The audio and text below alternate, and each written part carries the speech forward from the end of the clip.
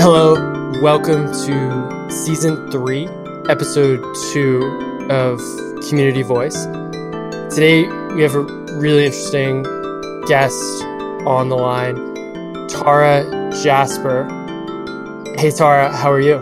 Hi, Thomas. I'm good. Glad to be here. Great. So, Tara, you have a very eclectic background and journey to starting your company, Sipsong Spirits. Could you set the stage for us by taking us through that journey leading up to starting your business? Sure. Yes, happy to. I could go all way back, but I've always wanted to, as long as I can remember, I've been very curious about business. My father taught business for Pioneer High School, a local high school here in Sonoma County. And I just remember always having questions, and I'm always getting answered in detail, like how does the cereal get on the shelf? And then at the same time, from 6 years old, remember having this very sensitive palate. So figuring out what to do with that and how does that play a role in what I'm going to be doing in my life, I don't know, but it really felt like it all came together once I started making fruit liqueurs, or even more so once I started making eau de vies. I have a good friend. Him and I are actually going to LA tomorrow together. He is just in this foodie community that we have here in Healdsburg that really is what brought me to the town of Healdsburg, is this wonderful community that cares so much about everything that touches their palates. So their food that comes from the most beautiful farms, and the wine that is made here.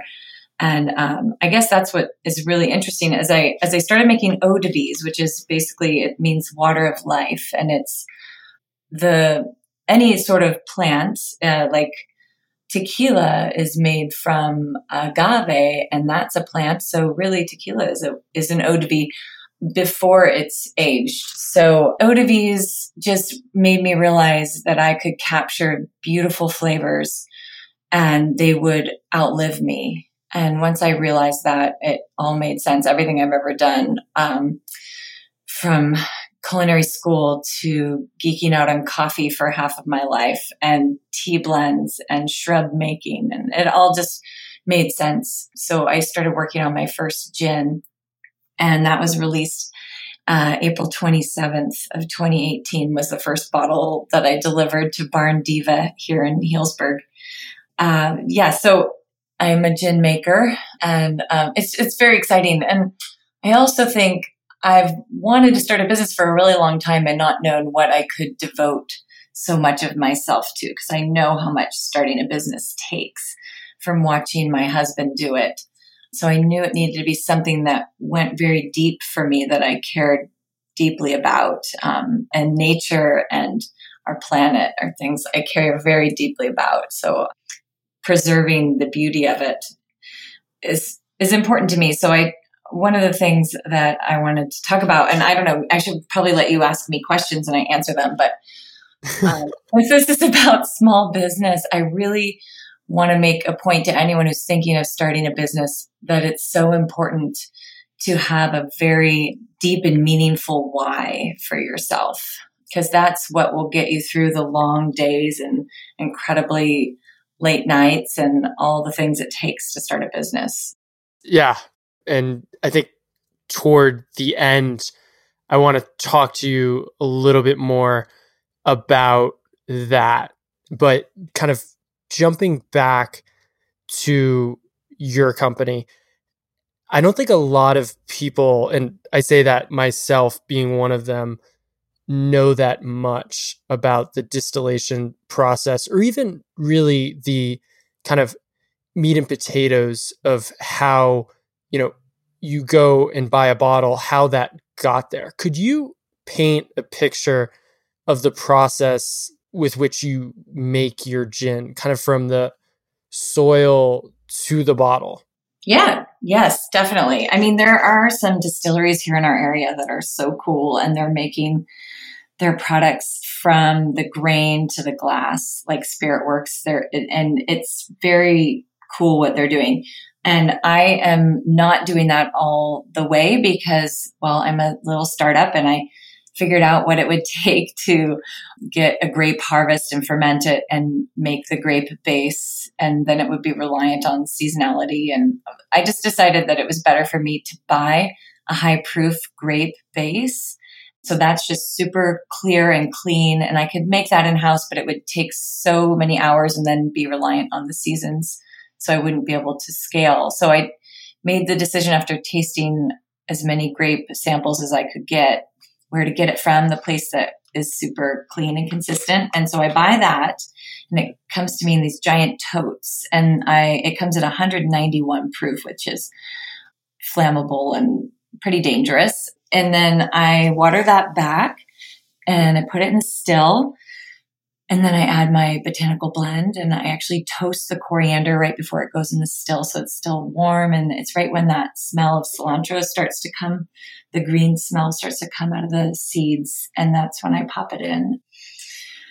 The alcohol basically it evaporates at different temperatures. And there's the more volatile particles or alcohol comes off first. So you collect that and you don't serve that to people because especially when you're starting with grain or with grape from the beginning, some of that can actually blind people. So it's a little bit dangerous, but not this, I don't really think the stuff I'm working with has any of that left in it. But so once it starts to taste, I know exactly what it tastes like. I know the temperature it comes off at. I know right where my head's cut is. So then I cut it and start collecting the hearts.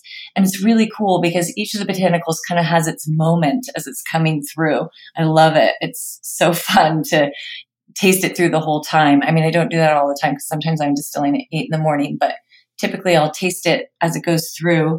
But I know, again, the exact temperature and time and everything that it takes for it to get close to those tails cuts. And then I've done this so many times now. I know the flavor I'm looking for my tails cut. And once I get it, I cut and then that's it. Then I've got my gin, but it's at like 165 proof at that point. So I'm going to water it back with water, which I tested many different kinds of water as well. There's a beautiful, beautiful water that comes from Mount Shasta. And it is so delicious. Even when you go to the Shasta City website, they have a video about their water. It really is incredible. And my family was visiting. And then when we left, we got home. And for 3 straight weeks, I'd wake up every morning and be like, oh, I need to water my gin back with Shasta water. And I'd say it every morning. I wake up and I kind of dream in gin flavors. I do different botanicals. I wake up and I'm like, oh, I have to try that. So after 3 weeks, my husband just said, honey, you got to go to Shasta and you've got to bring back water and then see if it works. I was like, oh, yes, that's what I have to do. And that day I drove to Shasta and back and it was cool. The hotel we had stayed at, I called them and told them what I was hoping to do. And they said, oh yeah, if you spend one night here, you can have as much water as you want. And so I spent a night and filled a bunch of carboys and brought them back. And it was beautiful water, but it was too mineral dense and it weighed down the botanical flavors. So it wasn't the right thing. Wow. Yeah. I love that story. So when you go in to start a business, there are a lot of kind of unknowns that you face. So at this point, and fully understanding that you kind of sold your first bottle in April, so not too long ago. Right, yeah. So at this point, what are some things that you wish you had known when you first started out on Sipsong?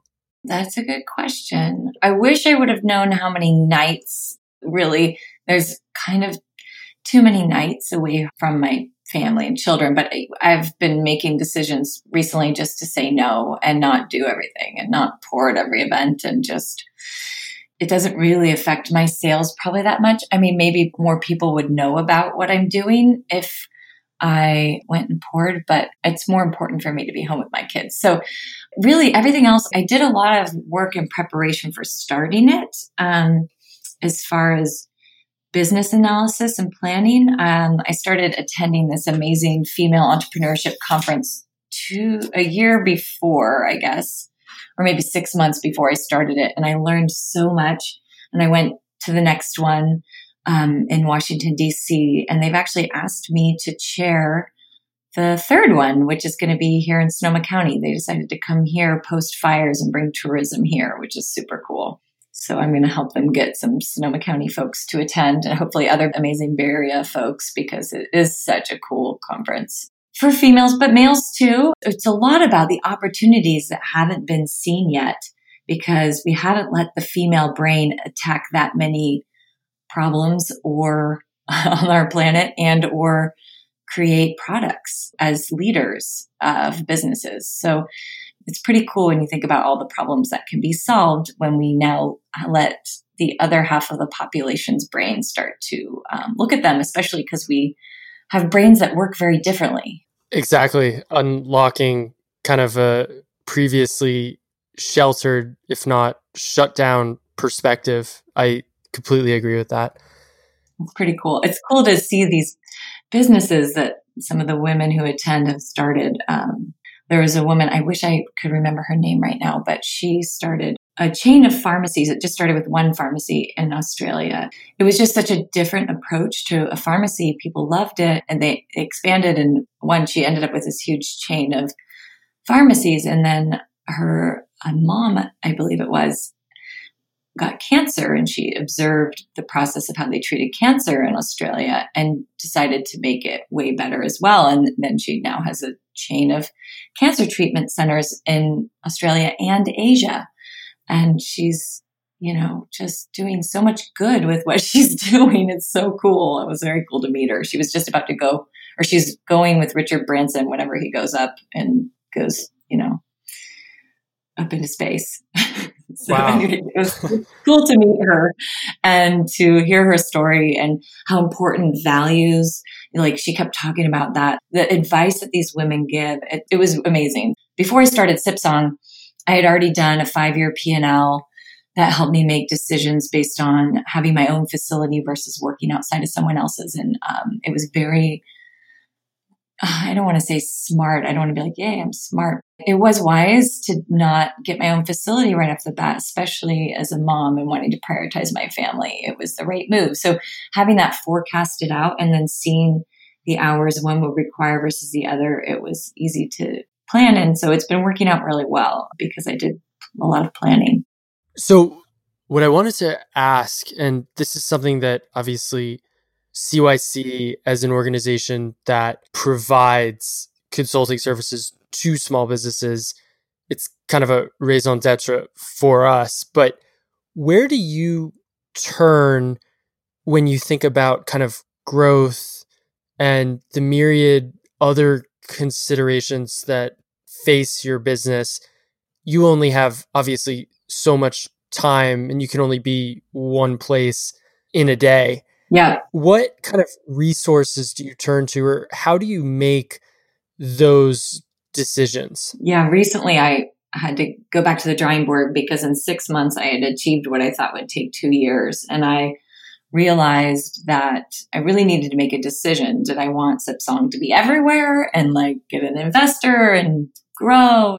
Or do I want it to just be small and hard to get? And if you know where it is, go on my website. You can find where it is. If you want some, you can get a bottle. It's online. Right now, I feel like I'm just going to keep it small. It's such a good product. It will spread organically over time, and I don't need to be in a rush to push it out. The gin market is kind of going nuts abroad, and it's growing really rapidly. And I've looked at the forecasts, and they say it's only going to be a couple of years that it's going to be booming like this. And yeah, if you look at the economics, I probably should blow it up, but it just doesn't feel right to me. It doesn't feel authentic to me. So I'm not going to do that. I'm just going to keep making it myself and really just not hire anybody until I absolutely have to. I mean, I'm kind of close to my max as it is, but just going to keep going slowly but surely. I like how we live very much in a day and age of viral products, and I think, bring in as much as you can in terms of make it as attractive as possible for an outside or external investor or partner to kind of come in and grow at all costs. And you've taken somewhat of a different approach in that you almost want to maintain the soul and core of what you started 6-7 months ago by keeping it authentic to that. And that's interesting because it doesn't sound like all of the growth opportunities that are accessible to you are actually that interesting to you in terms of how you want this business to evolve. Yeah, no, they're not. I really am not motivated by money. I don't pay myself and I don't need to be paid. And I'm doing this because I really, really love it. And I've always wanted to contribute to this world of food and beverage that I love so much. It's just so exciting to see people enjoy it and to see it go on amazing cocktail lists and be made into these beautiful cocktails. I'm thrilled just to be getting to do it. I'm just trying to keep my family as my priority and not let this take over my life is the only challenge.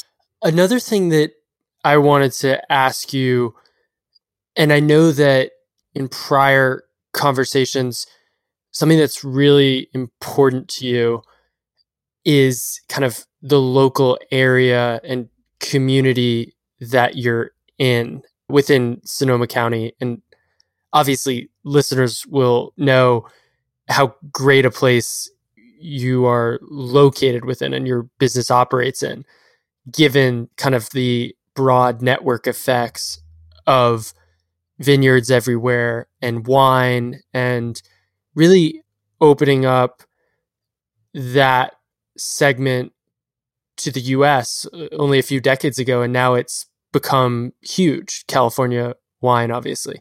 It would be interesting to kind of know, how does your community fit into what you do? And are there kind of network effects working together with other distilleries or even wineries nearby?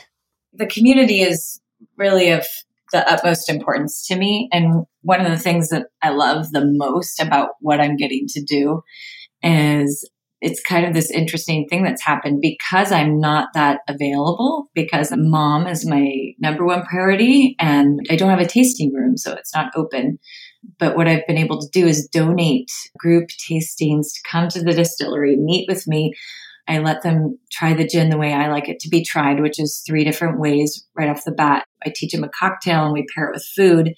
And that little package has been going nuts in our local auctions. And everyone's really wondering what the heck's going on because gin is not really what people drink around here. The other day, it was at a film festival event. I actually poured at the film festival in Sonoma County and then the one over in Napa. And people are like, oh, and the one in Sonoma County was really interesting. Half the people came and brought their wine back and wanted to have the gin and tonic. And it was like, oh, okay, that's funny. But, we drink a lot of wine around here. They say a lot of winemakers drink beer. It's true. It wasn't really that big of a surprise. People were like, oh, this is something new. I want to try it. But what's been cool is that through these auctions, Sipsong has raised more money than I could ever possibly imagine for our local nonprofits. I'm just so happy about it. And my husband and I have always been involved in nonprofits. I feel like we have more than we need. And so I want to give back as much as we can every year. Our community really needs it. Having grown up here and having seen inside all of the hospitals, my mom was very sick here for a long time. Going to public school here and knowing what that's like, I just felt like there's a lot of different things that need more money.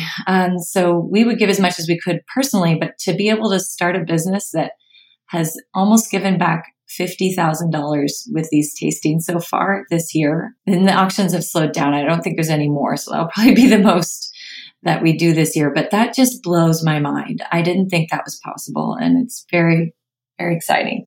I love that kind of marriage of a business that is very socially conscious in terms of both the authenticity of understanding how important the community is to a business's success, but also that understanding that a business is very good at generating profits. What I don't think maybe businesses are great at is sometimes distributing them, and having that understanding that community and those less fortunate is something that I see a lot of small businesses, especially that work with us, have as kind of part of their DNA. And I think that's because they're local. And you asked about how we work together, other distilleries, wineries. That was a good question. When I first started thinking I was going to do this, I got to go around and meet all the other local distillers, which was amazing. They're all so cool. They're totally my people. I love them. And I was pitching all of them on having something like the winemakers have, like a association that we all contribute to. I think that will happen someday. It hasn't happened yet, but where we can let people know. But there's already a map out for the distilleries. So our local economic development board did that. But I was just thinking maybe an event that we put together each year. Down the road, I'm sure it will happen. But we have a big issue. We have a lot of tourism in this area, and people come to the tasting rooms and they love what they have, but we can't ship it to them. So they don't live here. They can't really become a part of our club or become, a regular consumer of our product because it's illegal for us to ship. And so I saw that again and again with everybody I met. And I thought to myself, well, that's interesting. And then my husband was lobbying at the Capitol, and I was there with the kids, and my girlfriend works there. And so she had us upstairs in Mike McGuire's office. And then Mike came out, and I was like, hi, Mike. And I just decided to pitch him on my idea since I was like right there. And we're working on a bill, I think, is what's happening. They tried to get a hold of me yesterday to interview me for it. For some reason, it didn't come together that day, but I'm sure we will, because it really is a big issue, especially in Mike McGuire's territory, where we all are, because of the tourism here and people coming in. So they really do want to keep in touch with us, and we don't have any way of doing that. Transitioning away from specific business questions, we like to end the episodes with somewhat of kind of a lightning round of maybe broader and or policy questions. The first one I wanted to ask you, and you had alluded to this earlier when discussing starting your business and how difficult it was, but how you think and wanted to express that it's been fulfilling and rewarding, especially for other women who may be thinking about starting companies but are facing trepidation. How do you think our society, and even at more of a granular level locally, how can we help foster more women and mothers' success in entrepreneurship? I think it really, at the end of the day, boils down to financing, so the money it takes to start a business, and that women are only receiving 3% of VC funding right now. One way that our community can support, we can be seed rounds, we can be angel investors, we can step up and help other women. And it's something I've already been researching. And if Sipsong works, that's definitely what the proceeds are going to go towards, which is investing in other women with ideas, because we have a lot of great ideas. And then also through mentorship, men and women. I just finished mentoring a woman in Argentina for a year. I love mentoring other women in business, but I would mentor a man too. I just think we need to work together. We need men to mentor women and vice versa. But we also, I don't know, this might be off subject, but the Scouts, used to be Boy Scouts, they have initials and it's just the Scouts are accepting girls. And both my boys are Scouts, and I loved everything that they get to do. I signed my daughter up, and I'm leading the first troop in Sonoma County with girls. And it's really exciting because I'm a pilot. I really love math and science. Everything I've ever been interested in is sports.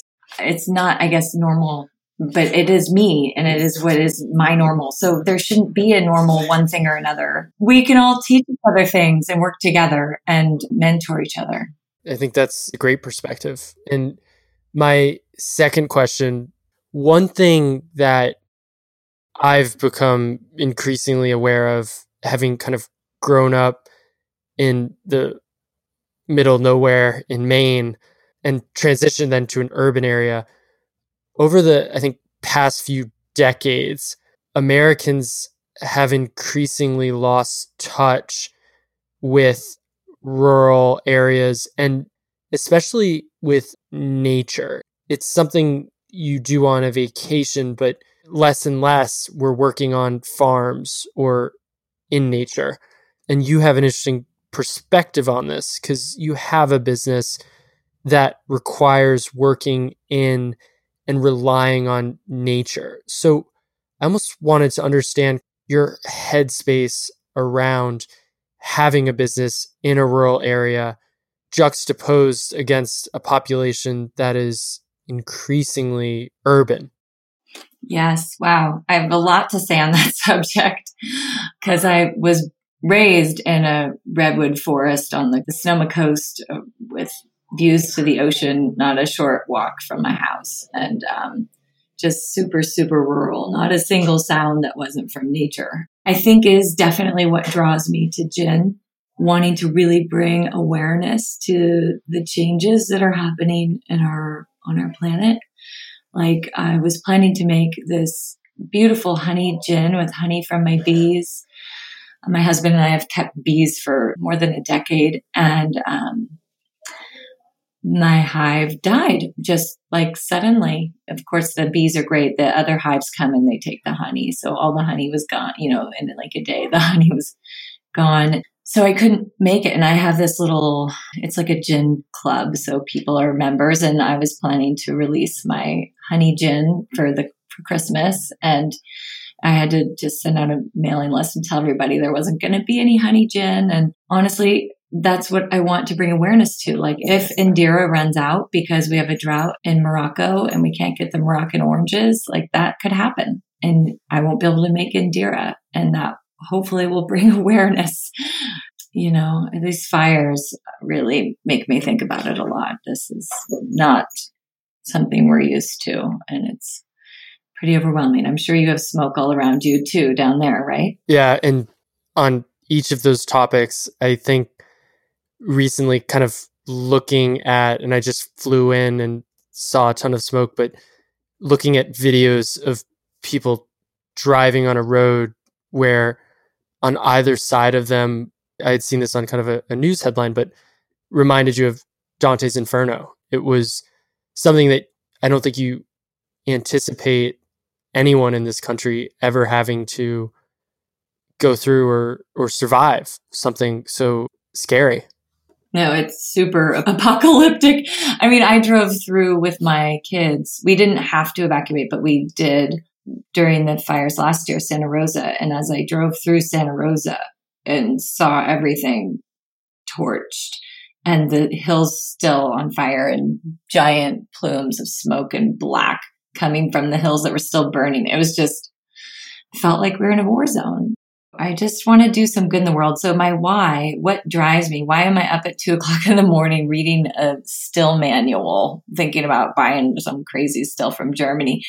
Why am I doing all this? I really am motivated to make the world a better place, which sounds really weird because I'm making gin. I know, but it really is my why. I wouldn't be doing this if I didn't think I was going to be making the world a better place. And I think the more I learn about business, the more I can help other women start businesses. Maybe this is only my first business. I don't know. I'm learning so much. And so I said to my husband when I started this, I'm going to use $100,000 because that's what I would use to go get my MBA. And I'm going to get my MBA just doing everything myself, starting a business. I'm going to learn every aspect of how I do that in a highly regulated space. So far, I don't have a lawyer. I've done all my own trademarks. I do everything myself, the taxes. It's been a great learning experience so far, and I still love it. I think that's really impressive. As a final question, I don't mean to get political with this question. It's kind of just a perspective from a small business owner, given that you're really the boots on the ground in terms of how the American economy is doing for entrepreneurs and people who are taking a chance. Do you think that the American dream, and when I say that, I mean kind of in quotes and all of the connotations surrounding what it has been and maybe what it's become, do you think that the American dream is alive and well, or struggling, or gone? Oh, it's definitely alive and well in my house. My husband is an entrepreneur, and I've watched him grow what is now the country's largest privately held telecom. And it's been amazing to watch, honestly. So I would definitely say it's alive and well, but you've got to be strategic with your industry you choose. He wasn't. He fell into it on accident. He tells anyone who will listen that he just got really lucky and started an ISP in the back of his mom's house before America Online. But I also think he's a really nice guy and a great leader, and he takes really good care of his people. And that's really the key to his success, is being a kind person and a great leader. Yeah. This is a passion project for me. I don't know if this will actually make money or support anyone, but it's a lot of fun. I make beautiful gin that I enjoy sharing with friends and sharing with people. I just delivered to Marin County. So Marin County now has 2 locations, which is cool because I've never been in Marin yet. So now I'm in Napa County, Sonoma County, Marin County, and South San Francisco. But I'm not in the East Bay at Shark Stadium Craft Bar, but that's the only place so far.